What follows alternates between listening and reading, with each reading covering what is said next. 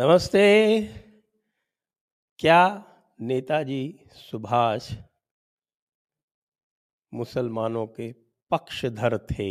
यह प्रश्न आया है और सोशल मीडिया पे बड़े ज़ोर शोर से चल रहा था और हमने यानी जयपुर डायलॉग ने दोनों पक्षों को इस प्लेटफॉर्म पर लाने का प्रयास किया है जिससे कि आप उनके विचार जान सकें। विचार 3 बिंदुओं पर हैं, 3 बिंदु डिस्क्रिप्शन में लिखे हुए हैं, मैं उनको पढ़ देता हूँ। और वो है कि क्या सुभाष बोस जी जो थे वो नेहरू गांधी वाले सेक्युलर थे? एक। दूसरा पॉइंट, क्या सुभाष जी जो थे वो उर्दू के प्रति झुकाव रखते थे? और तीसरा कि क्या सुभाष बोस जी जो थे वो इस्लामिस्ट जो एजेंडा है उसको नहीं समझते थे? इस डिबेट का प्रारंभ सर्वेश तिवारी जी करेंगे, 20 मिनट वे बोलेंगे। उसके बाद फिर अगले 20 मिनट जो द्वय है चंद्रचूड़ घोष जी और अनुज जी, वे अपना मत रखेंगे। उसके बाद फिर थोड़ा समय हम देंगे सर्वेश जी को, यदि कोई नए बिंदु आए उनका प्रतिकार करने के लिए। फिर मॉडरेटर यानी मैं कुछ क्लैरिफिकेशंस या कुछ प्रश्न होंगे तो वो लूँगा। उसके बाद ऑडियंस क्वेश्चन और तत्पश्चात समाप्ति। और निर्णय जो है वो आप लोगों को, दर्शकों को करना है। हम किसी भी प्रकार का जजमेंट जयपुर डायलॉग्स की तरफ से नहीं देंगे। तो आइए सब्सक्राइब कर लीजिए। सब्सक्राइब करने के साथ साथ आप कृपया हमें डिस्क्रिप्शन में जाके सपोर्ट करिए और हमें फॉलो करिए।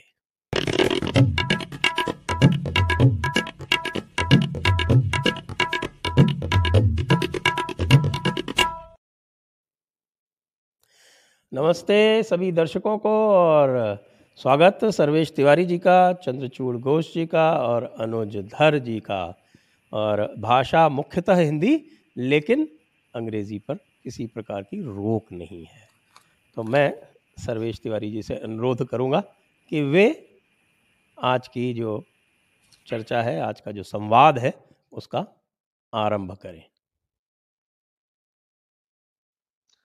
वर्णानाम् अर्थसङ्घानां रसानां छन्दसामपि मङ्गलानां च कर्तारौ वन्दे वाणी विनायकौ। श्रीयुत संजय दीक्षित जी, मेरे विद्वान सहभागी श्री अनुज धर जी और श्री चंद्रचूड़ घोष जी को नमस्कार। सभी श्रोताओं दर्शकों को भी नमस्कार। नेताजी सुभाष चंद्र बोस हम सभी की श्रद्धा के पात्र हैं। नेताजी सुभाष चंद्र बोस भारत के बलिदानी देश प्रेमियों की सूची में अग्रणी है, प्रातः स्मरणीय है। तो सर्वप्रथम आरंभ करने से पहले स्पष्ट कर दूं कि मेरे हृदय में, मेरे मन में नेताजी के प्रति सम्मान के अतिरिक्त किसी प्रकार के द्वेष की कोई भावना नहीं है। इतिहास के अध्ययन का मुख्य उद्देश्य मेरी दृष्टि में यह होता है कि हम प्राचीन घटनाओं से, भूतकाल के अध्ययन से अपने वर्तमान के लिए कुछ शिक्षा प्राप्त करें। विशेष करके जब हम अध्ययन करते हैं व्यक्तित्वों को, महापुरुषों के व्यक्तित्वों को, तो उनसे प्रेरणा तो लें ही, उनसे हम साहस तो ग्रहण ही करें, किंतु उसके साथ साथ उनके जीवन में, उनके कार्य में, उनके विचार में, उनके साथ जो कुछ हुआ, उससे जो कुछ आउटकम, जो कुछ परिणति हुई, उनसे भी हम शिक्षा प्राप्त करें। हमारे पूर्वजों ने जो भी त्रुटियां की हों, उनसे भी हम शिक्षा प्राप्त करें। तो इस विचार के साथ मेरा पक्ष है कि नेताजी सुभाष चंद्र बोस, यदि हम अध्ययन करें कि क्या उनका विचार था हिंदू मुस्लिम प्रश्न पर, विशेष करके क्या उनका विचार नेहरू जी, गांधी जी इत्यादि अन्य प्रधान कांग्रेस के नेताओं से मूल भौतिक रूप से बहुत विभिन्न था, सेकुलरिज्म के प्रश्न पर, मुस्लिम तुष्टीकरण के प्रश्न पर इत्यादि। और मेरा मत है, जिसको कि मैं तथ्यों के साथ अगले कुछ मिनट आपके सम्मुख रखूंगा, कि नेताजी की मान्यता गांधी जी और नेहरू जी इत्यादि से इस विषय पर कोई बहुत अधिक भिन्न नहीं थी। तो सबसे पहले, जैसे कि एक विद्वान ने, पश्चिमी विद्वान ने कहा है कि जब हम राजनीतिज्ञों के कार्यों का, विचारों का अध्ययन करें, तो हमें उनकी हिस्ट्री, उनके द्वारा जो हिस्ट्री समझी गई, कही गई, उस पर पहले दृष्टि डालें कि उनकी इतिहास की समझ क्या थी, उनका ऐतिहासिक विश्लेषण क्या था। तो मैं चाहूंगा कि पहले नेताजी बोस के कुछ शब्दों को उद्धृत करूं। लिखते हैं, विशेष करके उन्होंने बहुत पठनशील थे, बहुत समय उन्होंने कारावास में बिताया, भिन्न भिन्न कारावासों में बिताया, और उनका अधिकतर समय पठन में व्यतीत होता था, बहुत पढ़ते थे। He was a vociferous reader. तो इतिहास पर भी उन्होंने बहुत अध्ययन किया है और लिखा है, कहा है। उनके भाषणों से, उनके लेखों से स्पष्ट है कि इतिहास पर उनकी पकड़ थी, प्राचीन इतिहास पर, हिंदू सभ्यता पर, और न केवल भारत के ही इतिहास पर, विदेशों के, अन्य देशों के इतिहास पर भी बहुत कुछ लिखा है। तो भारत के मुस्लिम इतिहास के बारे में उनका क्या कहना है, सबसे पहले हम वो जान लें। एक स्थान पर नेताजी कहते हैं, it was reserved for the Mughal kings to unify the country and usher in a new era of all round progress. During the 16th and 17th century, under the rule of the Mughal emperors, India once again reached the pinnacle of progress and prosperity. The greatest of them was Akbar, who ruled in the latter half of the 16th century. The merit of Akbar was not only the political unification, but more importantly, working out a new cultural synthesis and evolve a new culture. The state machinery which he built up was also based on the wholehearted cooperation of the Hindu and Mohammedan communities. The last great emperor among the Mughals was Aurangzeb, who died in 1707, and after his death, the empire began to slowly break up. एक और स्थान पर कहते हैं, reference बताते जाइएगा। ये उनकी स्वयं की लिखी हुई ऑटोबायोग्राफी के पहले ही अध्याय में, जहां उन्होंने एक आउटलाइन ऑफ इंडियन हिस्ट्री जैसा दिया है, up to his own time, right from thousands of years back. और ये भी बता दूं कि उन्होंने बहुत गहन रूप से, बहुत अच्छी तरह से प्राचीन भारत के इतिहास को लिखा। मौर्य, गुप्त, उसके भी पूर्व आर्य काल के बारे में, वैदिक साहित्य के बारे में बहुत कुछ लिखा है। उसमें जब वो मुस्लिम इतिहास पर आते हैं, तो ये उनका एक दो पैराग्राफ है, थोड़ा अंश मैंने उसमें से लिया है। तो इसके पहले कि मैं आगे जाऊं, ये मैं बताता जाऊंगा, जहां पर भी मैं कोई कोटेशन दूंगा, आगे चल करके मैं वो बताता जाऊंगा। फिर एक स्थान पर नेताजी कहते हैं, with the advent of the Mohammedans a new synthesis was gradually worked out. Though they did not accept the religion of the Hindus, they made India their home and shared in the common social life of the people, their joys and their sorrows. Through mutual cooperation, a new art and a new culture was evolved, which was different from the old, but which nevertheless was distinctly Indian. In architecture, painting, music, a new creation was made which represented the happy blending of the two streams of culture. Moreover, एक और स्थान पर इसी लेख में आगे कहते हैं, throughout the Indian history, all foreign elements have always been slowly absorbed by Indian society. The British are the first and the only exception to this. बहुत कुछ देखा जा सकता है। एक भाषण में वो कहते हैं कि the distinction of Hindus and Muslims of which we hear so much nowadays is an artificial creation, kind of Catholic Protestant controversy in Ireland. मैं सारांश में कहूं तो उनका कहना है कि मुस्लिम साम्राज्य न केवल मुगल, उसके पूर्व भी, केवल एक वाक्य उन्होंने पूरे लेख में, और जहां तक मैंने साहित्य देखा है नेताजी का, कहीं पर भी केवल एक वाक्य प्राप्त होता है जहां पर बहुत माइल्डली नेताजी कहते हैं कि हाँ, कहीं कहीं बीच बीच में अत्याचार होते थे, किंतु by and large the Hindu society was left on its own, and there was harmony, there was peace, it was a great synthesis, syncretism, etc. अब शेष जो कार्य, जो विचार, जो इस हिस्टोरिकल एनालिसिस से नेताजी ने प्राप्त किया, वो स्पष्ट हो जाता है। यहाँ तक कि डिस्कवरी ऑफ इंडिया तक में नेहरू जी ने तक स्पष्ट शब्दों में औरंगजेब और नाम ले लेकर के अनेक आतताइयों का वर्णन किया है, नेताजी ने नहीं किया। एक स्थान पर प्रोफेसर आरसी मजूमदार कहते हैं कि यदि आप जिन्ना आदि के हिस्टोरिकल लॉजिक का अध्ययन करें तो स्पष्ट पता चलेगा कि it is unbeatable. Jinnah's logic, Jinnah's understanding of history was impeccable, and he compares, professor RC Majumdar तुलना करते हैं कि उसके दूसरी तरफ अगर आप कांग्रेस के नेताओं का देखें तो आप पाएंगे कि they were not clear, they didn't have an answer और accurate understanding to be able to reply to Jinnah.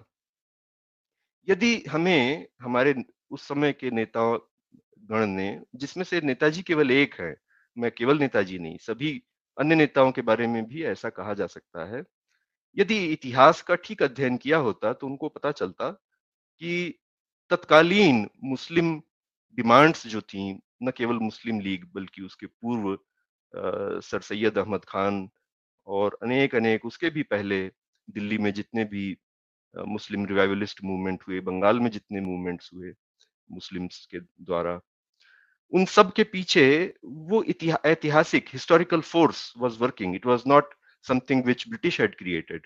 It was not something which had suddenly sprung. It is completely baseless कि हिंदू और मुस्लिम सिंक्रेटिक कल्चर इत्यादि बन गई थी। और इसीलिए एक और इतिहासकार बाद में लिखते हैं कि यदि उन्हें इस ऐतिहासिक बल का, इस डायनेमिक्स का ठीक ठीक असेसमेंट होता तो जो मुस्लिम लीग ने पाकिस्तान के रूप में प्राप्त कर लिया कभी ना हो पाता। जो एक एक करके कंसेशंस देते गए सभी कांग्रेस के नेता, जिसमें नेताजी सम्मिलित हैं, उनको पता रहता कि ये कोई नया प्रोसेस नहीं है। It is exactly like this that they had achieved and they had continued their rule. आगे चलते हैं। एक और ऐतिहासिक भूल है इस विचारधारा में, ऐतिहासिक विचारधारा में एक स्थान पर नेताजी कहते हैं, with the gradual disruption of the Mughal Empire, the question arose as to which power would take its place.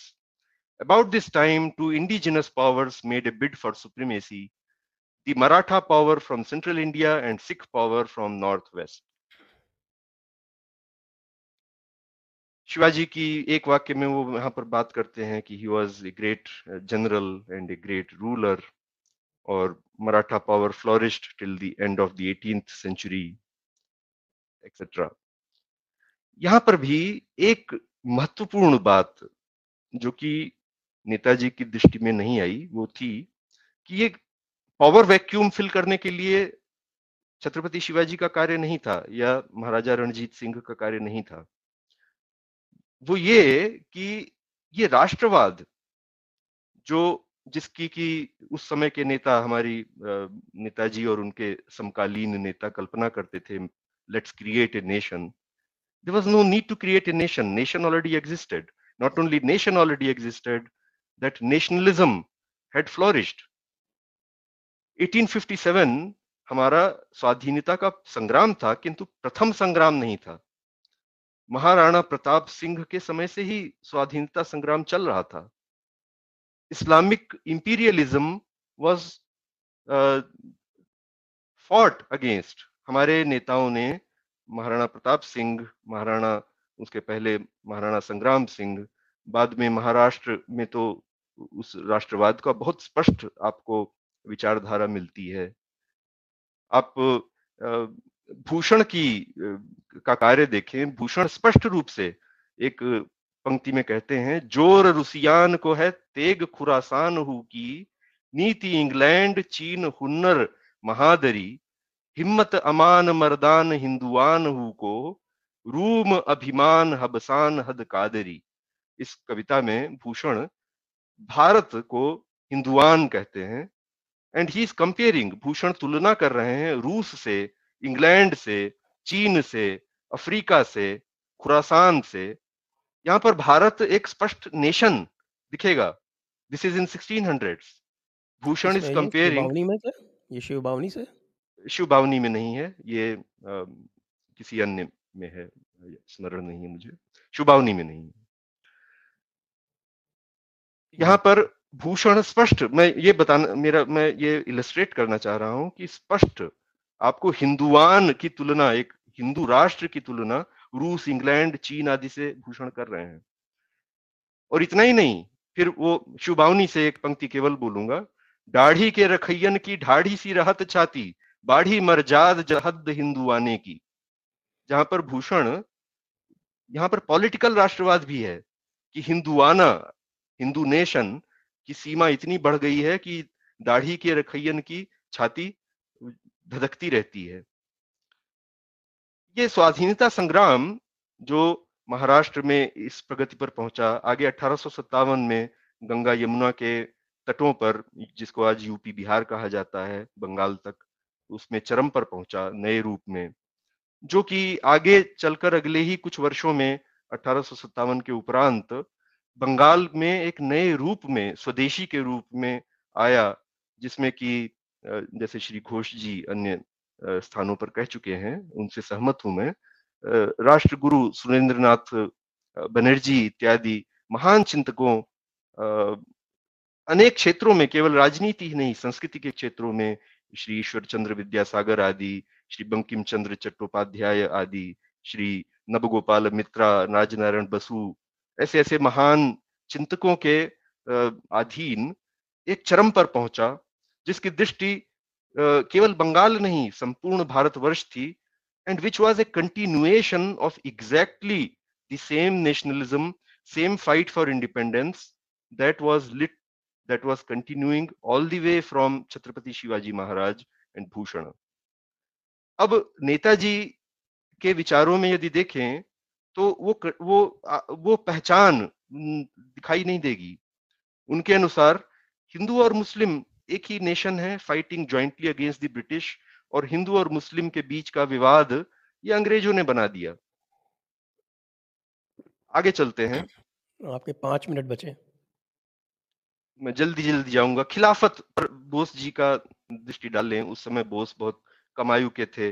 उनके गुरु चित्तरंजन दास ने खिलाफत मूवमेंट में बहुत बड़ा योगदान दिया, और बोस जी ने खिलाफत मूवमेंट को सपोर्ट करते हैं। In retrospective when he is writing, he considers that as an amazing opportunity for forging that Hindu Muslim unity. इसी प्रकार आगे चलते हैं, हिंदू मुस्लिम पैक्ट ऑफ चित्तरंजन दास, उसका नेताजी पूरी तरह समर्थन करते हैं। इतना ही नहीं, वो उससे आगे जाकर, वैसे तो वो पैक्ट सक्सेसफुली इंप्लीमेंट नहीं हुआ। जब नेताजी कलकत्ता म्युनिसिपल कॉर्पोरेशन के चीफ एग्जीक्यूटिव बने, केवल 27 वर्ष के थे, उन्होंने 75% वैकेंसीज मुस्लिम्स को दी, और उसके पीछे उनकी सोच यही थी, उसके पीछे कोई दुर्भावना नहीं थी हिंदुओं के प्रति। उसके पीछे उनकी सोच यही थी कि हिंदू मुस्लिम कैसे कंसेशंस मुस्लिम को दे करके एक एकता बना ली जाए। इसी प्रकार आगे आप चलेंगे, अनेक कार्य आपको मिलेंगे। मैं आता हूं राष्ट्रीय चिन्हों पर, भाषा पर। वंदे मातरम उसी स्वदेशी से निकला हुआ एक राष्ट्रीय मंत्र था, जिसको कि जिसने कि एक नया जागरण पूरे भारत में फूंक दिया था।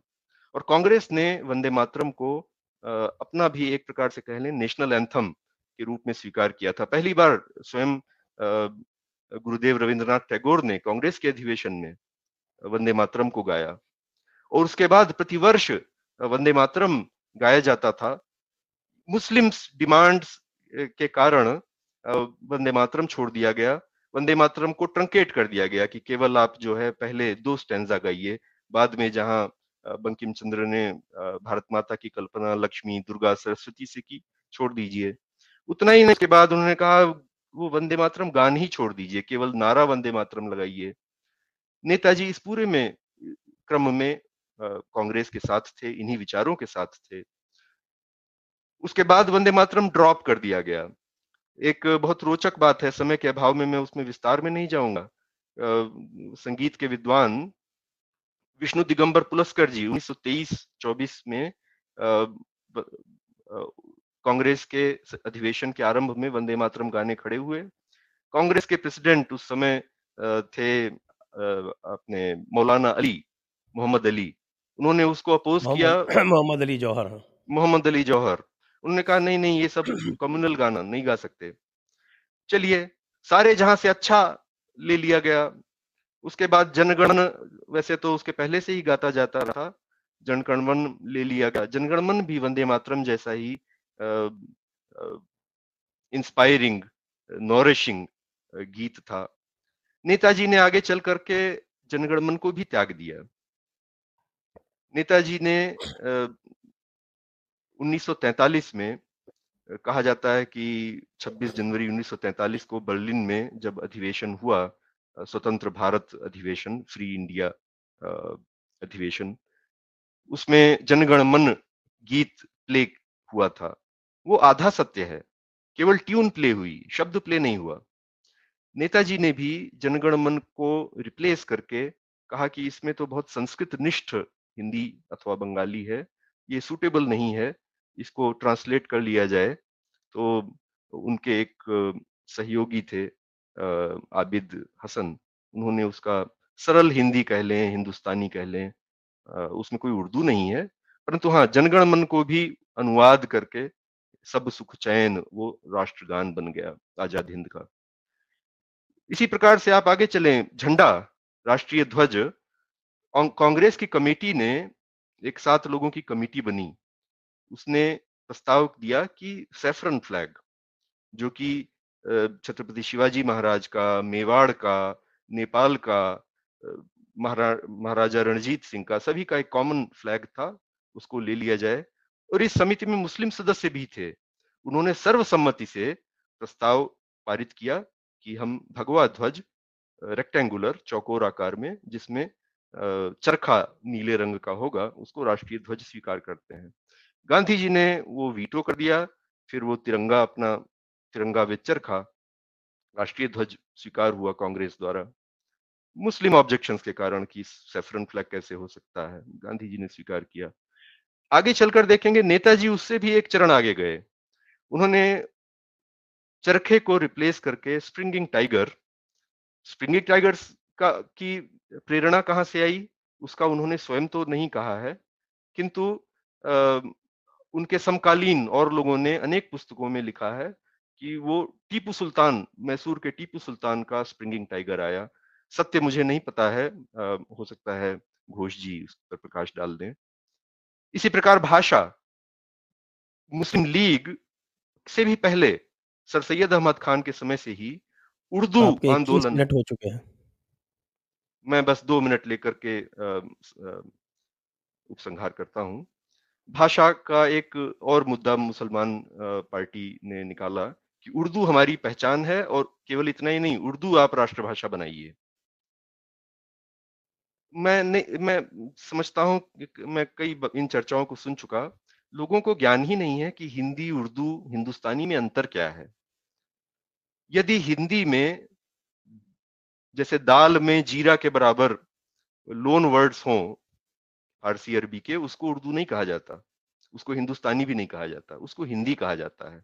संसार की कोई भाषा ऐसी नहीं है जिसमें लोन वर्ड्स ना हो, उसको हिंदी कहते हैं। जो मैं बोल रहा हूं इसको हिंदी कहते हैं।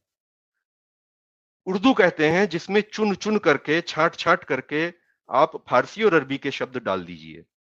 जैसे कि दाल में दाल के बराबर फारसी शब्द डाल दीजिए तो वो भाषा बन जाएगी उर्दू। और एक आविष्कार किया गया हिंदुस्तानी का कि इन दोनों को बीच की भाषा जिसमें बहुत मात्रा में फारसी अरबी शब्द हो, वो हो हिंदुस्तानी। दाल में नमक के बराबर लोन वर्ड्स, वो हो गई हिंदुस्तानी। अब ये जब से उर्दू डिमांड की, ये हमारी मुस्लिम धर्म की पहचान है, इंडियन मुस्लिम्स की आइडेंटिटी का प्रश्न है, तब से ही कांग्रेस के नेता जैसे कि कम्युनल अवार्ड, जैसे कि 14 पॉइंट 9 पॉइंट डिस्कशंस, जैसे कि हिंदू मुस्लिम पैक्ट में, हाँ ठीक है हम गोहत्या विरोध छोड़ देंगे सीआर दास जी के पैक्ट में, इसी प्रकार उर्दू भी स्वीकार कर ली। और फिर भी 1936-37 तक ये हुआ कि हिंदुस्तानी भाषा होगी, उर्दू और हिंदी का मिला जुला। नेताजी उससे एक चरण आगे 1938 में जाते हैं, कहते हैं कि ऐसा करो देवनागरी भी हम उस राष्ट्रभाषा में निकाल देते हैं। प्रस्ताव रखा उन्होंने, ऐसा कोई पास नहीं कर दिया, प्रस्ताव रखा कि जो उसकी स्क्रिप्ट होगी उसको भी हम रोमन ले लेते हैं, ना नस्तलीकी हो ना देवनागरी हो। कमाल पाशा टर्की में उन्होंने जैसे अरबी स्क्रिप्ट छोड़ करके रोमन स्क्रिप्ट ली, हम भी राष्ट्रभाषा में कर लेते हैं। सावरकर ने बहुत कठोर आलोचना की, समय नहीं है, मैं विस्तार में नहीं जाऊंगा, पर आगे चल करके हाँ, वो मेरे हिंदुस्तानी ख्याल से क्या, समय काफी हो चुका है। जी, मैं बहुत और बातें हैं जिनको नहीं बोल पाया, तो मैं अधिक समय लेने के लिए क्षमा याचना प्रस्तुत करता हूं। अंत में यही कहूंगा कि नेताजी, जैसे मैंने कहा, देशभक्त थे, उनके प्रति श्रद्धा आवश्यक है उनके, किंतु केवल एक डायमेंशन है जिसका अध्ययन न केवल इनका, सभी नेताओं का, पटेल का भी, नेहरू का भी, अन्य नेताओं का भी, एक डायमेंशन वो ये कि हिंदू मुस्लिम प्रश्न पर उनका, उस आयाम पर उनका क्या विचार था, इसका अध्ययन स्वतंत्र रूप से होना चाहिए। और यदि हम वो अध्ययन करेंगे तो निश्चित रूप से नेताजी की सारे विचारधाराएं आपको दिखेंगी कि मुस्लिम तुष्टीकरण, एकता के लिए उनका मानना था कि तुष्टीकरण होगा तो हिंदू मुस्लिम समाज एक बन जाएगा और एक सेकुलर नेशनलिज्म उससे प्रकट होगा जिससे स्वाधीनता प्राप्त होगी। ये उनकी विचारधारा थी। जी, धन्यवाद। धन्यवाद सर्वेश जी। अब 25 मिनट हैं आपके पास, क्योंकि 5 मिनट एक्स्ट्रा बोले हैं सर्वेश जी, तो चंद्रचूड़ जी और अनुज जी, आपके पास 25 मिनट हैं। अब आप आरंभ कर सकते हैं। अनुज आप शुरू करिए, मैं फिर लेता हूँ। डिटेल में जाओगे, ठीक है, मैं शुरू करता हूँ। Sarvesh ji thank you for your insights, और संजय जी नमस्ते अगेन। इतिहास को समझने के लिए जो सबसे बड़ी कसौटी की होती कि हमको ये देखना पड़ता है कि जब कोई घटना घटी तो उस काल समय परिस्थितियों को ध्यान में रखना बहुत ज़रूरी है। और हमें ये भी करना चाहिए कि हमको बहुत डिस्पैशनेटली स्टडी करना चाहिए। अपने जो हमारे खुद के ख्याल हैं उसको हम ना बीच में लेकर आएँ और डिस्पैशनेटली स्टडी करें कि इतिहास में कोई घटना घटी 1990 के दशक में मैंने क्या किया, वो समझने के लिए मुझे 1990 का दशक सोचना पड़ेगा। आज के समय में सोचूंगा कि साहब वो तो हमारे पास आज से मोबाइल फ़ोन है, ये है वो, उस समय मैंने कुछ नहीं था। बहुत सी ऐसी बातें जो आजकल खुल के बोली जाती हैं वो पहले लोगों को ज्ञात थी, लेकिन बोलने के लिए एवेन्यूज़ नहीं थे। ये उसी तरह से बात हुई कि साहब की जयपुर डायलॉग्स 1990 में क्यों नहीं शुरू हुआ, क्योंकि 1990 में यूट्यूब नहीं था, बहुत चीज़ें नहीं थी। अब सुभाष बोस के बारे में कुछ उनकी किताब में से जो चुन चुन करके जो प्रकरण पढ़े गए हैं, मैं शुरुआत में आपको सुनाता हूँ उन्होंने और क्या क्या चीज़ें लिखी हुई हैं भारत के बारे में, भारत की हमारी जो सिविलाइजेशन है उसके बारे में, हिंदू धर्म के बारे में क्या लिखा हुआ है। क्योंकि ये बिल्कुल उल्टी मतलब चुन चुन करके हमारे मित्र ने निकाल के वो 6 बातें निकाल दी पूरी उनके सुभाष बोस की कथनी में से, जो उनके हिसाब से उनके वर्ल्ड व्यू में फिट आ रही।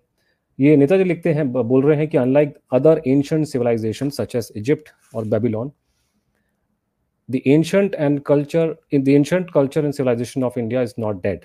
It still lives in the present, and we Indians of today think the same thoughts fundamentally, the same thoughts, and have same feelings, the same ideals of life as our forefathers who lived 2000 or 3000 years ago. कोई मुसलमान नहीं थे 3000 साल पहले. Now, in order to understand India, this fundamental fact should be first understood, namely that India of the past is not dead. India of the past lives in present and will live in the future. बात करते हैं वो भारत के अंदर क्या unity है, क्या कारण है यूनिटी का भारत में. The most important cementing factor has been the Hindu religion. Hindu धर्म भारत के लिए सबसे important cementing factor है. North or south, east or west, wherever you may travel, you will find that same religious ideas, the same culture and the same tradition. All Hindus look upon India as the holy land. Everywhere the same scriptures are read and followed, and the epics, Mahabharata and Ramayana, are equally popular wherever you may travel. और ये भी suggest वो करते हैं कि उनकी लेखनी में आ रहा है कि if India wants to be a world power, then the preaching of Hinduism will facilitate the process. कि अगर भारत को एक वर्ल्ड पावर बनना है तो हिंदू धर्म का प्रचार होना चाहिए. तो पहली चीज ये है कि जब भी किसी व्यक्ति के बारे में पढ़ा जाए तो मैं चाहता हूँ कि पूरा उसका समझा जाए कि उसने क्या बोला है, सिर्फ चुन चुन करके वो वर्ड उठा लिए. दूसरा ये कि एक बात और भी है, जो बात एक लार्जर टॉपिक है कि हमारे देश में रेडिकल इस्लाम को हमारे नेता समझ नहीं पाए. जो हम बात कर रहे हैं आज से 100 साल पहले की, अगर मैं उस बात में बोलूँ कि ये कलेक्टिव फेलियर थी, यस शायद कलेक्टिव फेलियर थी.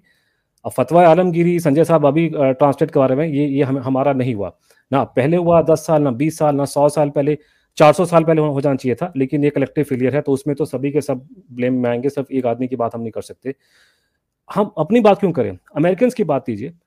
हमारे यहाँ हम उनको बार बार वार्निंग दे रहे थे अमेरिकन को कि कश्मीर में जिहाद चल रहा है.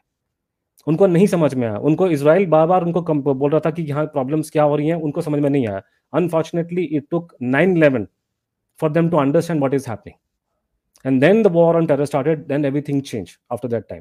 तो होता क्या है कि जब ह्यूमन सिविलाइजेशन जो बढ़ती है, आदमी जब पढ़ते हैं, जब हिस्ट्री में आप आगे पढ़ते हैं, ऐसा होता है कि एक समय ऐसा आता है कि आपको चीज़ों की पूरी समझ नहीं होती है और धीरे धीरे धीरे लोग बार बार में आके समझते हैं. तो एक लार्जर पॉइंट है, उसमें से अगर मैं पिन पॉइंट करना शुरू करूँ कि साहब ये ऐसे हुआ था ऐसे हुआ था, वही सुभाष बोस ने ये सारी बातें उस जमाने के हिसाब से, मेरा मानना है कि जो उस समय और परिस्थिति के हिसाब से जो भारत का आज हम हाइंडसाइट में देख रहे हैं 2022 में, या फिर इवन हम 1948 में देखें जब भारत का बंटवारा हो चुका है, खून खराबा हो चुका है, 2 देश बन चुके हैं अलग अलग, आज के नजरिए से उस समय को जज करना और आज की यार्डस्टिक पे उसको रखना मेरे ख्याल से थोड़ा सा अनफेयर है.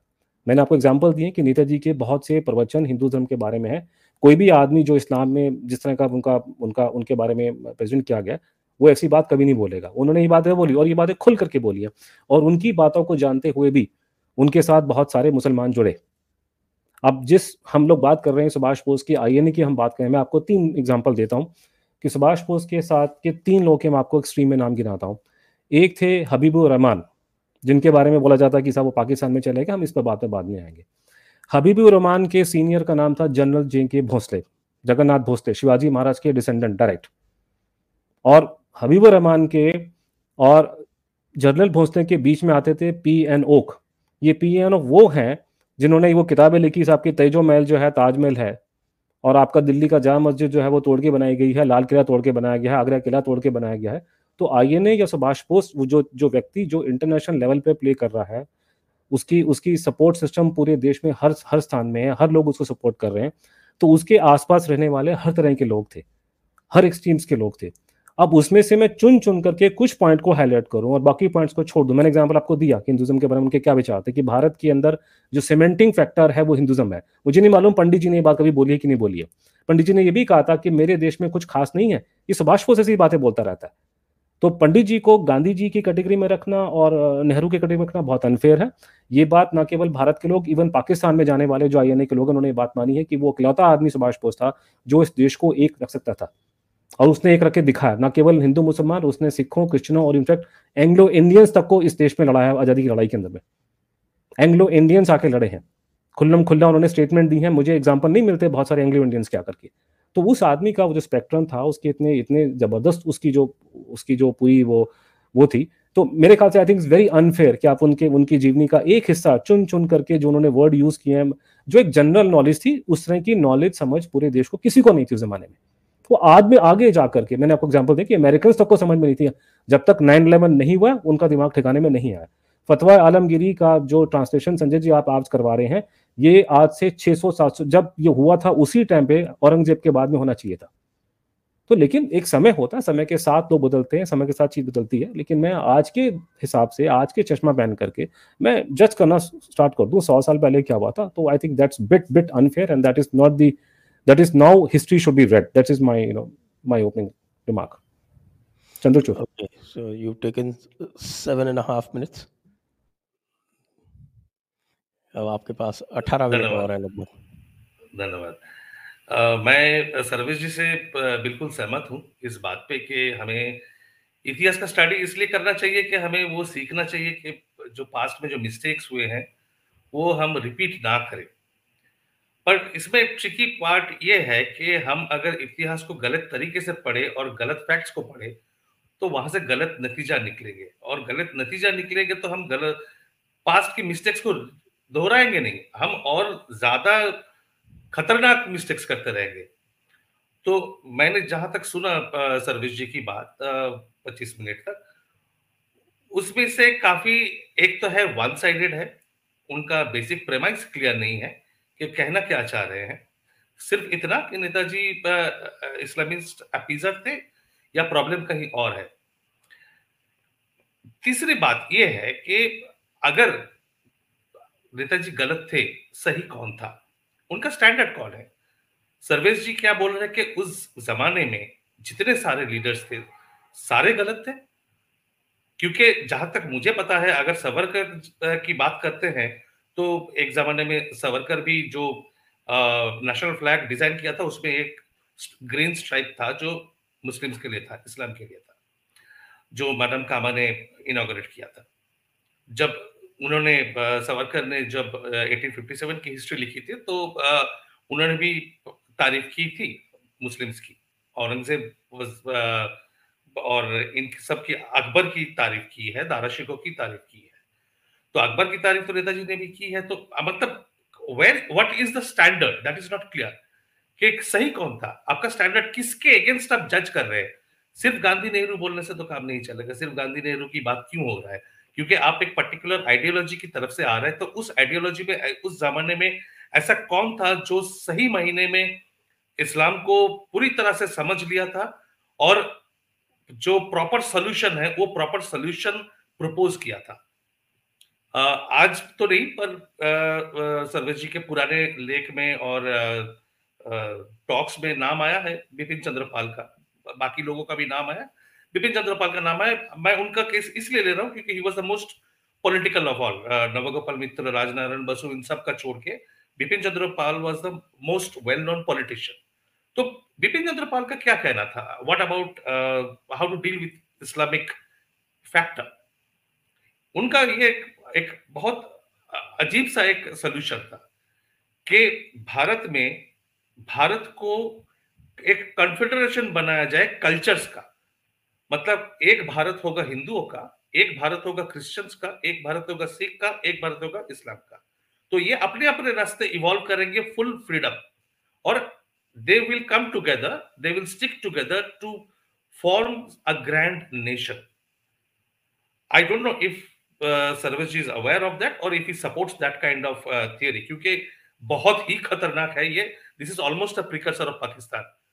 और पैन इस्लामिज्म का जो बात कर रहे हैं कि that was the biggest threat, according to Bipin Chandrapal, pan Islamism was not a religious problem, it was a political issue. तो पॉलिटिकल इशू जो था, ये पॉलिटिकल हिसाब से ही Subhash Chandra Bose was trying to deal with it. इसीलिए जब बार बार बोलते रहते हैं कि खिलाफत को सपोर्ट किया था, खिलाफत को सपोर्ट किया था, what was the alternative at that time, what was Subhash Bose's idea, what was his critique of Khilafat? His critique of Khilafat was that there should not have been a separate Khilafat committee at all, because when the Khilafat movement died down, this committee was absorbed by the communalist fanatics uh, amongst the Muslims. So they should have been absorbed by the Congress leadership of the time. That was Subhas Bose's critique, and I don't think that is far off the mark. तो ऐसा नहीं कि उन्होंने blindly सब कुछ support किया था, पर जो अभी बेसिक प्रेमाइस जो मुझे जहां तक समझ में आया है, जो सर्वेश जी ने आज नहीं बताया है, पर उनके ब्लॉग्स में मैंने जो पढ़ा है और उनके बाकी संगम टॉक्स में मैंने जो सुना है, which the basic premise seems to me, and he has repeated it a number of times. बाकी फैक्चुअल जो बातें हैं मैं अभी बहुत जल्द उसमें आऊंगा, बट बेसिक प्रेमाइस जो है सर्वेश जी का वो है that for Muslims Islam is the first loyalty. So these are his words. This is not my word. This is verbatim. I am taking his word for this. That for Muslims, Islam is the first loyalty. Loyalty to Islam is higher than any other entity, which basically translates to the fact that Muslims have no national allegiance. And I have a very big problem with this. क्या सर्वेश जी ये कहना चाहते हैं कि हमारे देश में कोई पेट्रियाटिक, कोई नेशनलिस्ट मुस्लिम नहीं रहा है? Is that the line of argument? क्या हमारे जो प्रेसिडेंट रहे हैं, वाइस प्रेसिडेंट रहे हैं, मिनिस्टर रहे हैं, अभी जो मिनिस्टर हैं, क्या वो सारे एंटी नेशनल्स थे? Their allegiance was not to India, not to the Indian constitution, but to pan Islamic civilization. That's a very big allegation, and I think it's a very troubling allegation. अगर ये सच है तो, क्योंकि ये मैं आपको कहा कि ये मैंने उनकी वर्ड्स मैंने पढ़ा, ये मेरे वर्ड्स नहीं है कि for Muslims Islam is the first loyalty. तो कहीं पे मतलब इस्लाम के साथ अगर कोई नेशन का, कंट्री का कोई कॉन्फ्लिक्ट अगर हो गया तो they will ditch the country and support Islam. तो ये एक है. अभी मैं इसमें आता हूँ, फैक्ट्स में आता हूँ. जैसे नेताजी ने औरंगजेब को द लास्ट ग्रेट मुगल बोला, तो last great Mughal is not a character certificate कि औरंगजेब कोई महान आत्मा थे, कोई महान आदमी थे, ऐसा नहीं.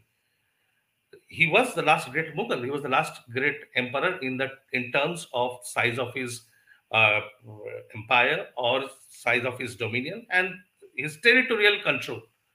Because the Mughal emperor started crumbling down after Aurangzeb. What was left? So in that sense, I don't see what's the problem with calling him the last great Mughal. It's just a way of manner of speaking. It's a way of speaking. It's an epithet. It's not a character certificate. And I mean, nationalism already existed. Sarvesh जी ने example दिया कि वो तो शिवाजी के time पे थे, सिख के time पे थे. He criticized Netaji for writing that the Marathas and the Sikhs were trying to fill up the vacuum. Sarvesh जी का कहना है कि they did not need to fill up any vacuum because the nationalism, the nation was already there. अब मेरा ये सवाल है, ये जो मराठा आर्मी जो बंगाल पे रिपीटेड इन्वेजन्स करते थे, जिसके सफरर्स थे कॉमन बंगाली पीपल, ये किस तरह के नेशनलिज्म की बात कर रहे हैं? कौन सी राष्ट्र है? तो अगर हिंदू को मार रहे हैं उसमें कोई दिक्कत नहीं है,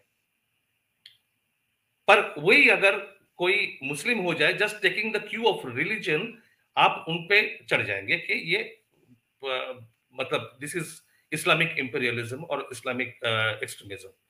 तो ये कौन सा वो हुआ, तरीका हुआ? जब तक इस्लामिक इन्वेजन नहीं हुआ था, क्या हमारे जो प्रोविंसेस थे, जो रीजनल किंग्स थे, वो आपस में नहीं लड़ते थे? वो दूसरे पे इन्वेड नहीं करते थे? क्या कॉमन फोक्स सफर नहीं करते थे? पूरा राष्ट्र था peaceful, happy. If you have a problem in accepting Netaji's words that a syncretic culture was being developed, obviously it was an overstatement because it was a political project. It was a nation building project. क्या करते? उकसाते लोगों को कि देखो भाई, Muslims ने पुराने जमाने में कितना मारा है तुम्हारे उसको एंसेस्टर्स को. ये बोलते, या ये बोलते कि let's get together what he did with the INA and the Azadi government, that let's get together and build a nation. बार ये बोलते हैं कि INA में INA is a Muslim majority army, but there is no question of religion, caste barrier in that place. Nobody even thinks about that. जो बाकी जगह पे सर्वेश जी ने दिखाया है कि कुछ मुस्लिम्स डेजर्टर्स थे, भाग गए, equal number of Hindu deserters भी थे. क्या सारे डिजर्टर्स का लिस्ट बनाएंगे तो हम कंपेयर कर लेंगे.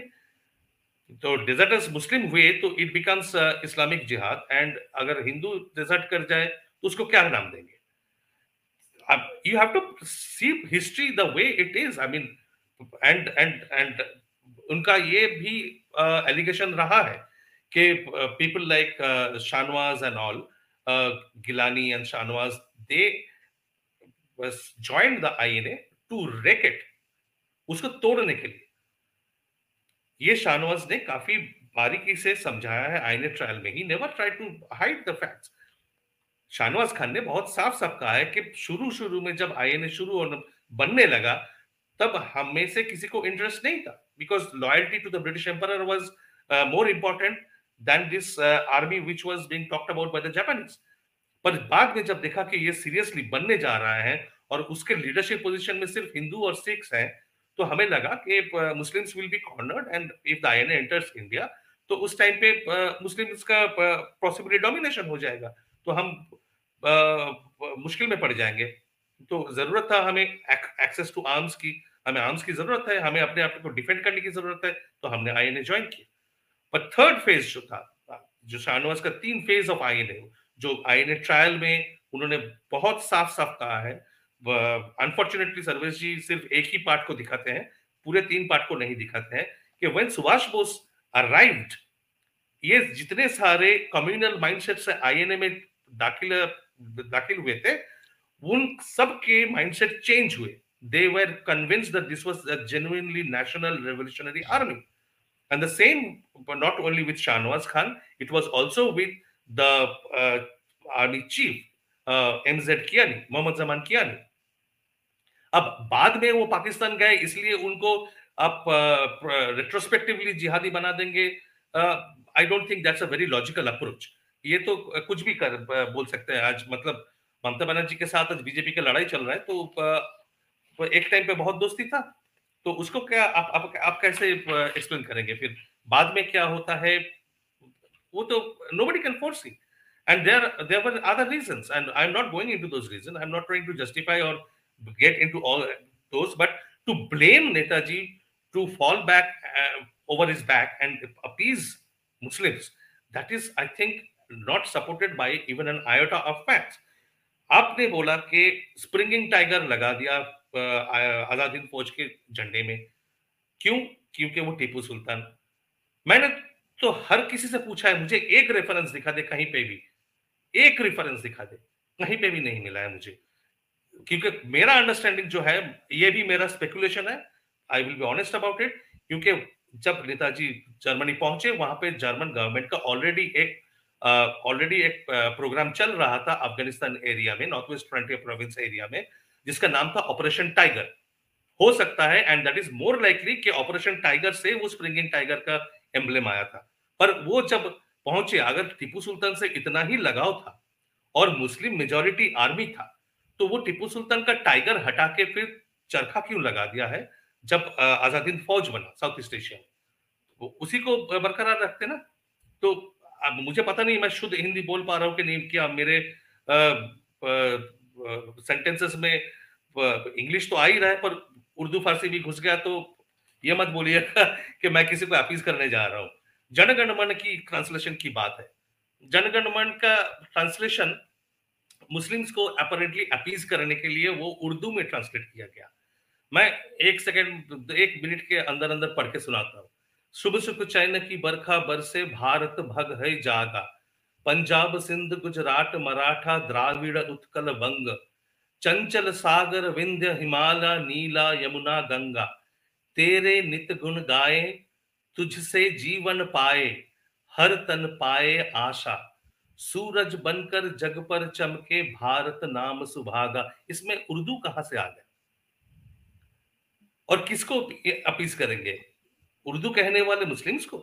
ये भाषा उर्दू कहां से लग रहा है? मुझे तो नहीं लग रहा है। आपको कैसे लग रहा है पता नहीं है। मेरी जानकारी कम है, मेरी समझ कम है। I am not a native Hindi speaker, I am not a native Urdu speaker, तो मुझे उतना समझ नहीं है। शायद आप थोड़ा और समझाएंगे इस बात को। काउ स्लॉटर को मान लेने की बात किया सर्वेश जी आपने, under the Hindu Muslim Bengal pact. Hindu Muslim Bengal pact में काउ स्लॉटर को मान लेने की बात नहीं हुई थी। जो 1927 में जो सुभाष बोस ने एआईसीसी के first session that he attended Mandalay jail से आने के बाद, उनमें साफ साफ उनका ये प्रपोजल था कि ना काउ स्लॉटर बंद होगा, ना मॉस्क के सामने म्यूजिक बंद होगा, पर इस तरह से किया जाए, इस तरीके से किया जाए कि इसमें कोई भी कम्युनिटी के अंदर मैलिस ना रहे, कि दूसरे को तंग करने के लिए, परेशान करने के लिए जब वो नमाज पढ़ रहे हैं उसी टाइम पे मैं म्यूजिक बजाते हुए जाऊंगा, ना ये होगा।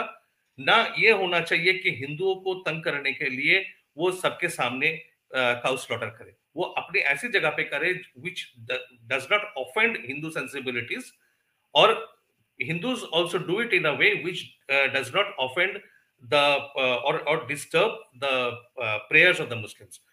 कौन सी बुराई है इसमें? I don't know if staying together, if you building a community together, adjustments and understanding with a goodwill, I don't know what is the drawback here. फिर एक दो पॉइंट, हाँ, अनुज ने जो जिस लाइन पे आर्गुमेंट्स दिए, मैं उस पे और एक ऐड करना चाहूंगा कि मंदालय में अपना जो प्रिजन डायरी है, प्रिजन डायरी में Subhash Bose builds a case that why Hinduism should be transformed into a proselytizing religion. Proselytizing religion वो होता है जो धर्मांतरीकरण करते हैं, जो दूसरे धर्म के लोगों को अपनी धर्म के अंदर ले आते हैं। सुभाष बोस को लगा था कि Hinduism is not aggressive enough, और जो अनुज ने बोला, जो अभी तक मैंने बोला, और इस पॉइंट को सारा इकट्ठा करके आपको लग रहा है कि ऐसा आदमी will go on to appease Muslims. किस लिए? With what end? उद्देश्य क्या था? क्यों करेंगे? हर मोड़ पे जब वंदे मातरम की बात आती है, सुभाष चंद्र बोस जवाहरलाल नेहरू को चिट्ठी में लिख रहे हैं कि हमें ज्यादा स्पेस देने की जरूरत नहीं है, we should not give in too much, क्योंकि ये जो फंडामेंटलिस्ट फैनेटिक मुस्लिम्स है, अगर हम ये कर भी देते हैं, वो फिर से नया कोई ऑब्जेक्शन लेके आ जाएंगे और बार बार हमें ये सवाल का सामना करना पड़ेगा। इसीलिए हमें we should put our foot down, हमें इसकी ज्यादा रिलैक्सेशन देने की जरूरत नहीं है। रविंद्रनाथ टैगोर की बात की, Rabindranath Tagore agreed with the curtailment of Vande Mataram to one paragraph. One minute more. Yeah, I'm almost done for this, for the time being. बाद में फिर आएंगे। British did not create rift. British did not create rift. जो अगर आपको बंगाल के बारे में थोड़ा सा भी पता है कि 19th सेंचुरी में even amongst the rural Muslims communities, वहां पे बहुत सारे Hindu rituals were also observed by the Muslim families. तो ये जो प्रॉब्लम एक था कि नेताजी कोई नाइव इग्नोरेंट पॉलिटिशियन नहीं थे, he was a scholar, he was a thinker and he was a practical politician. Challenge सबके सामने ये था कि मुस्लिम फैनेटिसिज्म और मुस्लिम फंडामेंटलिज्म का जो डेंजर है वो सबको दिख रहा था। अब चैलेंज ये था, आप करेंगे क्या? जो मुस्लिम्स आपके साथ हैं, आप उनको भी उनके साइड पे कर देंगे, या आप कोशिश करेंगे कि यूनिटी बिल्ड करेंगे, इनको अपनी तरफ ले आए, एक नेशन बिल्ड करे, कॉमन प्लेटफॉर्म बनाए, कॉमन कल्चर बनाए। चॉइस आपका है। मतलब you want to maintain the purity of Sanatan Dharma and move out all Muslims, that is one choice. The other choice is to build an India, which he said in very clear terms that a modern India will be built on its old civilization and culture. बार बार ये बात कहे हैं। Hindu Muslim pact भी उसी का reflection था, एक just one possible way of uniting the communities and to prevent the fundamentalists, the fanatics from gaining more control, more influence. Otherwise there was nothing, there was very little one could do at that time, and everybody was grappling for a solution. Nobody had the perfect solution. मैं ये can you wind up please? Yes, I'll just repeat this query of mine कि अगर सर्वेश जी critic कर रहे हैं, बहुत अच्छी बात है, but let us also hear his standard, who's the ideal and who did the right thing. Okay, thank you अनुज जी और चंद्रचूड़ जी। अब सर्वेश जी, आपके पास समय है आप 5-7 मिनट ले सकते हैं काउंटर करने के लिए जो भी नए पॉइंट्स आए हैं चंद्रचूड़ जी और अनुज जी के तरफ से। जी संजय जी, मुझे समझ में नहीं आ रहा कि कौन से पॉइंट को लूं, कौन से को छोड़ूं। कारण ये कि बहुत सारे पॉइंट्स जिसको कह सकते हैं स्ट्रॉमैन आर्ग्यूमेंट के पॉइंट्स हैं। जैसे चंद्रचूड़ जी आप कह कहें तो रहे थे, मैं सम अप कर दूं जो मेन पॉइंट्स हैं उनका। नहीं मैं एक एक करके जो जो महत्वपूर्ण समझ में आ रहा है उसको लेता हूं। सबसे पहले तो फैक्चुअल करेक्शंस थोड़े बहुत कर दूं। श्रीधर जी ने कहा कि नेताजी की जो समझ थी, श्री अनुज धर जी ने ओके कहा ओके कि कि इतिहास की जो अब हमारी समझ है उस स्टैंडर्ड पर मत जाइए। मैं उस स्टैंडर्ड पर नहीं जा रहा हूं। प्रोफेसर जदुनाथ सरकार ने हिस्ट्री ऑफ औरंगजेब 1912 में लिखना आरंभ कर दिया था, 1924 में समाप्त कर दिया था। History of Chhatrapati Shivaji Maharaj by 4 most important works had been published by 1925. Netaji is writing more than a decade after those. History of India as told by its own historians had been written 50 years before with gory details, literal translations of Farsi manuscripts by the British historians. Netaji was, as I said before, he had advantage of reading so many books. He had made up his mind after reading many books. So एक तो factual correction है कि इतिहास उपलब्ध नहीं था। दूसरी बात फैक्चुअल करेक्शन कर दूं, ये springing tiger is mentioned in multiple books that it came from Tipu Sultan. One of the books that mentions it is The Forgotten Armies, written several decades back. There it says that Netaji, even after coming to Singapore, not only in Germany, but even after coming to Singapore, the INA original flag was Congress flag, tricolor with charkha. So he, and Janaganamana, so he dropped Janaganamana with Sabasukh China and dropped the charkha for springing tiger. And this book specifically mentions, based on I don't know what sources, that it was inspired from Tipu Sultan's tiger. I don't know reality of that, but that's just to mention to Ghose ji. Then when I said straw man argument, the best example is I never said, maybe in blog I wrote, but neither in the previous talk nor now have I said that Sab Sukh Chayna is Urdu. My objection to that is, why do you drop Janaganamana? Janaganamana, if not Vande Mataram, Janaganamana तो अपना राष्ट्रगान था ही, उसको आप क्यों छोड़ रहे हैं? और ऊपर से ये कह करके कि ये संस्कृत निष्ठ हिंदी है, ये चलेगी नहीं, इसको हिंदुस्तानी में आप करके लीजिए, क्यों छोड़ रहे हैं? वो उसी तरह जैसे नेहरू जी ने, आपको एक रोचक बात बताऊं, नेहरू जी एक बार कलकत्ता गए, उनसे कहा गया कि आप वंदे मातरम क्यों छोड़ रहे हैं? उन्होंने कहा क्योंकि orchestra can not play Vande Mataram that well, तो वंदे मातरम चलेगा नहीं।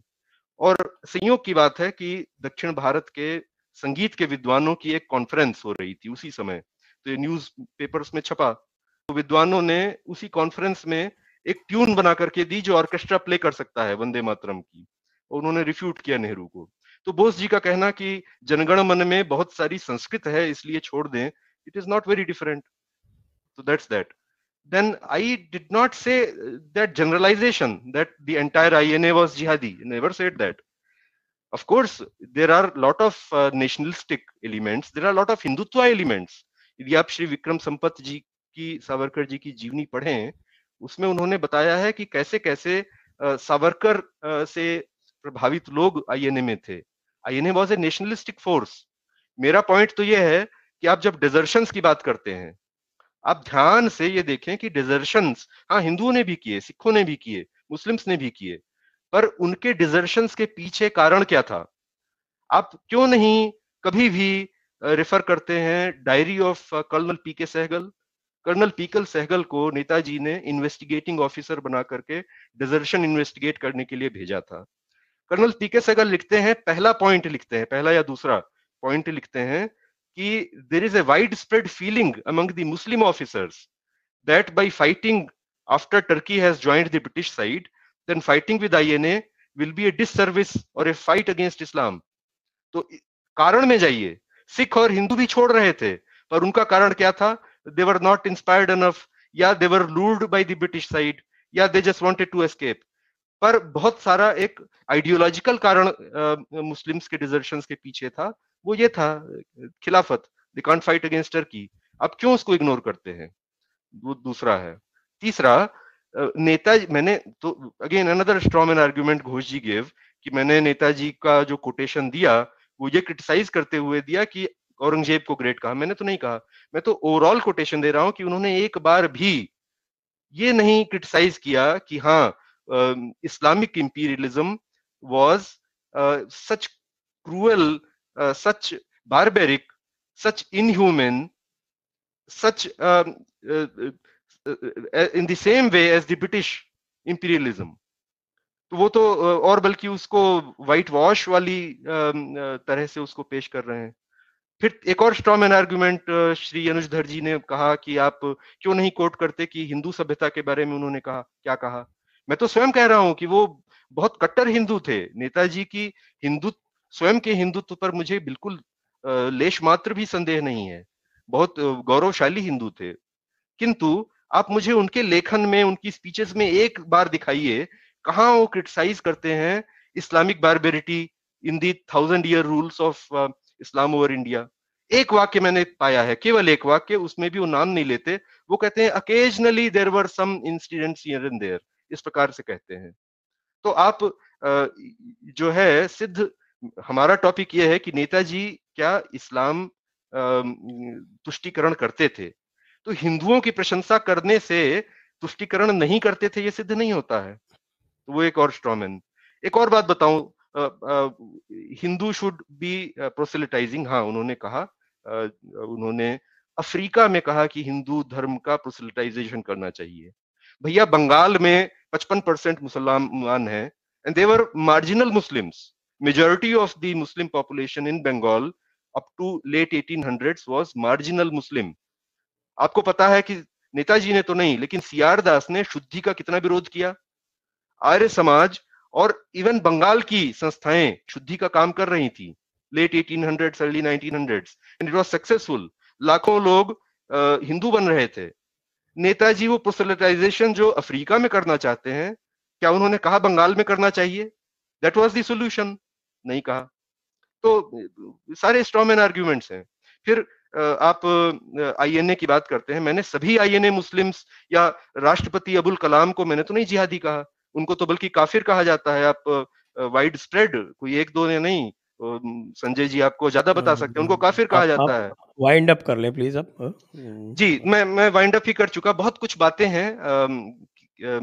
अगली बार फिर से रखिए, आप 4-5 घंटे का कार्यक्रम रखिए, तो हम लोग 4-5 घंटे बहुत तो आनंद से कोई देखने वाला नहीं मिलेगा ऑडियंस में। लेकिन मैं पुनः एक बार जो है धन्यवाद करता हूँ। ये सारी बातें होनी चाहिए। एक महाभारत में आदि पर्व में ही एक श्लोक है, व्यास जी कहते हैं हिस्ट्री के बारे में। वो कहते हैं इतिहास प्रदीपेन मोहावरण घातिना। वो कहते हैं कि इतिहास एक प्रदीप है, it's a lamp which should destroy our मोह, आवरण ऑफ मोह। कि जिस हम जो है इतिहास, अब जैसे नेताजी के ऊपर 250 से अधिक पुस्तकें लिखी गई। आशा करता हूं कि घोष जी की जो नई पुस्तक है नए तथ्यों पर, नए दृष्टिकोणों पर प्रकाश डालेगी। मैं आप सबसे अपील करता हूं उनकी पुस्तक पढ़िए, मैं भी पढ़ूंगा। इतिहास को पढ़ने में एक कई बार हमको एक क्रिटिकल पॉइंट ऑफ व्यू भी लेना चाहिए, न केवल अपने महापुरुषों का के ऊपर और फूल चढ़ाएं, बल्कि एक क्रिटिकल दृष्टि भी डालें। उससे हमें कुछ आज के लिए सीखने को मिलेगा। That's your last word now। जी, धन्यवाद। आपने कई सारी और बातें कही हैं, तो मुझे दूसरे पक्ष को भी 3-4 मिनट देने पड़ेंगे। उससे पहले मैं दर्शकों से अनुरोध कर रहा हूँ कि आप कृपया आपके जो प्रश्न हैं वो दोनों पक्षों से पूछ सकते हैं। उचित रहेगा कि आप जिससे भी प्रश्न पूछना चाहते हैं वो आप इंडिकेट कर दें अपने प्रश्न में, मेरे लिए आसान हो जाएगा। चंद्रचूड़ जी, अनुज जी, आपको मैं 3 मिनट देता हूँ, उसके बाद फिर हम ऑडियंस क्वेश्चंस पे। मुझे बड़ी खुशी है कि क्वेश्चन पूछने का जो समय है वो आप लोगों ने ले लिया, तो मुझे भी 1-2 चीज़ें कुछ पूछनी होगी, मैं भी वो भी पूछूंगा। नहीं, मुझे बड़ी खुशी है कि हमारे सर्वेश भाई ने 2-3 बातें मान ली हैं कि नेताजी भी कट्टर हिंदू थे। ठीक है, उन्होंने ये मान लिया है कि सारे आईएन में सारे मुसलमान जो थे वो सारे के जो सारे मान लिया है उसको आप दोहराए नहीं कृपया। मैं वही आप दोहरा चलो, जो बिकॉज ये उन्होंने बातें कहा है हाईलाइट उसका करूंगा, काउंटर बिकॉज वो करना हो वो नेटिव पिक कर आपका। रहे हैं वो, जी। क्योंकि वो शब्दों को घुमा फिरा के, क्योंकि नेताजी का जो काम था, देखिए मैंने जो आपको बताई थी हिस्टोरिकल कॉन्टेक्स्ट कि 1900 जब सुभाष चंद्र बोस एक्टिव हुए थे, उस टाइम पे हमारा देश हित क्या था, नेशनल इंटरेस्ट क्या था, उस समय की परिस्थिति क्या थी। उनका काम प्रवचन देना नहीं था। आपने ये नहीं बताया, चंद्रचूड़ ने आपसे बार पूछा कि आपका आदर्श कौन है, पहले वो बताइए, उसके बाद हम बात करेंगे कि आपके आदर्श ने कितने गुल खिलाए थे, हम उस पर हम बात करेंगे बाद में। सुभाष बोस का एम ये था, नेशनल इंटरेस्ट। उस समय भारत की जो परिस्थिति थी कि हमारा पहला और इकलौता एम ये था I'm किसी भी sorry, तरीके से, Anuj, you're repeating what you started with. But Why we have given you 3 minutes is कि anything new that Sarvesh might have the said. New thing is only thing on- कि उस समय का जो समय था उसमें भारत की परिस्थिति ये थी कि देश को आज़ाद होने के लिए अंग्रेज को बाहर से निकालना है, बाय हुक और क्रुक मिल करके। ये सारी बातें बात की हैं। उस टाइम भारत का जो मेन सोल इंटरेस्ट था, नेशनल इंटरेस्ट, उसके पर्सपेक्टिव में उसकी तरीके से सुभाष बोस काम कर रहे थे। वो प्रवचन देने के लिए नहीं बैठे थे, वो इतिहासकार नहीं थे। उनको मालूम हो ना मालूम हो, लेकिन लोगों को मिल करके जो देश में विपत्ति थी कि हमारे को फॉरेन ऑक्युपायर को निकालना था, सुभाष बोस को उस निगाह से देखिए, उस जमाने में हमारा नेशनल इंटरेस्ट क्या था, और नेशनल इंटरेस्ट से बड़ी चीज और कोई नहीं है, और वो थी कि अंग्रेज को वहां से निकालना। That was what Subhash Chandra Bose was all about in those days. Anything, Chandrachur, you want to say? Very briefly 1 minute लूंगा मैं। मैंने सर्वेश जी की बातें उठा कर ही मैंने रिबटल्स दिए, तो हर बात मैंने जो उनका उठाया उन्होंने उसको स्ट्रॉमैन करा दिया। तो स्ट्रॉमैन का अगर वो है, इतना प्रॉब्लम है, तो मेरे समझ की बाहर है कि वो बातें उन्होंने रखा ही क्यों। मतलब औरंगजेब को लास्ट ग्रेट मुगल बोला है, अगर if it is not important, why bring it at all in the debate, mention क्यों करें। दूसरी बात ये है कि उस टाइम पे जो टाइम की जिस वक्त की हम बात कर रहे हैं, उस वक्त के सबसे डिवाइसिव पॉलिटिकल फॉर्मूला जो था वो अभी तक चलता आ रहा है दूसरे तरीके से कि इस्लाम इन डेंजर। तो इस्लाम इन डेंजर, ये जो मैसेज जो fundamentalist fanatic Muslim leaders, extremist leaders अपने पॉलिटिकल फायदे के लिए स्प्रेड कर रहे थे, लोगों को डरा रहे थे, दूसरी तरफ से क्या अप्रोच हो रहा था। सुभाष चंद्र बोस का अप्रोच ये था कि to convince the Muslims, because he didn't see them as the others or non-Indians, he saw them as Indians, as part of the nation. तो उनको कन्विंस करना कि इस्लाम was not in danger, Muslims were not in danger। दुख की बात यह है कि बहुत सारे लोगों में आज ये देखने को मिलता है, Subhash Chandra Bose was a very confident Hindu, उनकी हिंदुइज्म में, उनकी हिंदुत्व में बहुत ज्यादा आत्मविश्वास था। तो ये उसके ऑपोजिट में आज देखने को मिल रहा है एक very version of Hindutva being preached by certain people who are suffering from that same thing of Islam in danger as Hinduism in danger. Hinduism is not in danger, it was never। सिर्फ politics समझना चाहिए, कैसे करना चाहिए, वो सुभाष बोस समझते थे, वही कर रहे थे। वो हिंदू मुस्लिम्स को गाली नहीं दिया, या पुराने मुगल्स को गाली नहीं दिया, सल्तनत को गाली नहीं दिया, इसके लिए उनको आप अपीजर करार दिए। तो ये कहाँ का लॉजिक है, मुझे समझ में नहीं आता है। और भी बहुत सारी बातें हैं, जैसे I agree with Sarvesh ji that actually this needs to be a much longer debate, there are very many finer points. काश और एक वक्त मिलेगा और एक maybe मौका maybe मिलेगा। maybe we can have another one later, but for today I think this will be all I have. I will ask one question to each of you। और सर्वेश जी, पहला आपसे जो प्रश्न है वो फैक्चुअल है, और वो फैक्चुअल ये है कि आप लोगों के पहले जो पुराने वार्तालाप हो रहे थे उसके बाद मैंने जो स्प्रिंगिंग टाइगर वाले जो आपके फैक्ट्स थे वो देखने का प्रयास किया था। तो जो स्प्रिंगिंग टाइगर जो आईएनए का मोटो है, उस तरह का मुझे टीपू की लोर में कोई सिंबॉलिज्म नहीं दिखाई पड़ा, बल्कि यदि उनके कॉइन्स पे देखें तो उस पे तो टाइगर है ही नहीं, लायन है। उस पे जो है वो बब्बर शेर है, it's not even a tiger. तो ये जो फैक्ट है, इसको आप कृपया एक बार पुनः, मेरा अनुरोध है कि इसे चेक करें डिटेल में, क्योंकि टाइगर जो है वो रॉयल बंगाल टाइगर भी है, जो टाइगर है वो पूरे भारतवर्ष में आज भी पाया जाता है, तो कोई भी स्प्रिंगिंग टाइगर का जो एम्ब्लेम या सिंबल है उसको आप टीपू से कैसे रिलेट करते हैं? इसलिए कि कुछ लोगों ने ये लिख दिया, उसको कम से कम चेक तो करें। जी। इसमें मैं यही कहूंगा कि tiger was definitely in late 1800s, it was widely believed Tipu Sultan and Tiger Association. एक बार तो ऐसा है कि East India Company issued a coin in which a lion is killing a tiger, where lion is representing East India Company and tiger is Tipu Sultan. लेकिन हाँ, मैं ज्यादा उसमें नहीं जाऊंगा, ये मेरा स्वयं की फाइंडिंग नहीं है। मैंने स्वयं ही कहा कि टाइगर कहाँ से आया ये स्पष्ट नहीं है, नेताजी ने स्वयं कहीं नहीं कहा। पर हाँ, नेताजी ने टीपू सुल्तान की प्रशंसा बहुत जगह की है। अपने अनेक भाषणों में सिराजुद्दौला की, टीपू सुल्तान की बहुत स्थानों पर प्रशंसा की है। कट्टर हिंदू जैसे वो अनुज जी कह रहे थे, मैंने आज नहीं कहा। 11 साल पहले मैंने जब ब्लॉग लिखा था, कलकत्ता में बैठकर लिखा था, उस ब्लॉग के आरंभ में ही मैंने पहले पैराग्राफ में कहा है, he was heads and shoulders taller than so many others in the politics of that time as a Hindu. तो वो कोई आज की बात नहीं है। संजय जी, अंत में मैं यही कहूंगा कि वो टीपू सुल्तान टाइगर वाली बात जहां तक है, I take your point, it may not or maybe with Tipu, I don't know. I am referring only to the books written several decades back. Multiple of those which mention that it came from Tipu Sultan may not be correct. जी। और चंद्रचूड़ जी, मैं आपसे भी थोड़ा एक प्रश्न या clarification लेना चाहूँगा कि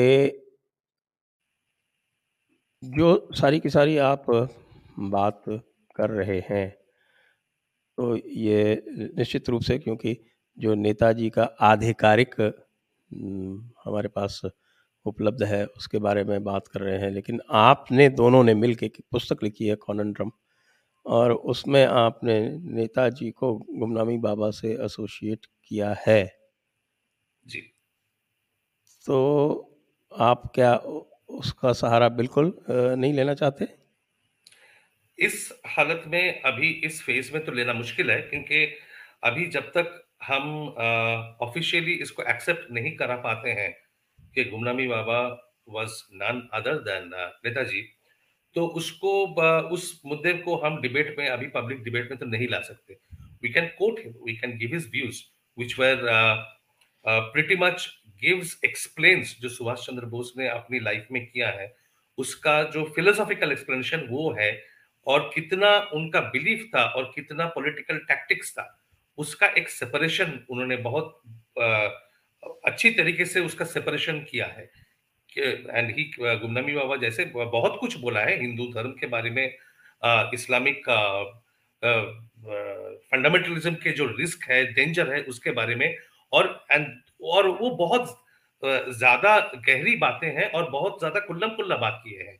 as a political public leader Subhash Chandra Bose could not have spoken like that, पर क्योंकि ये अपने एसोसिएट से बात कर रहे थे, तो और भी ओपन बात किए हैं।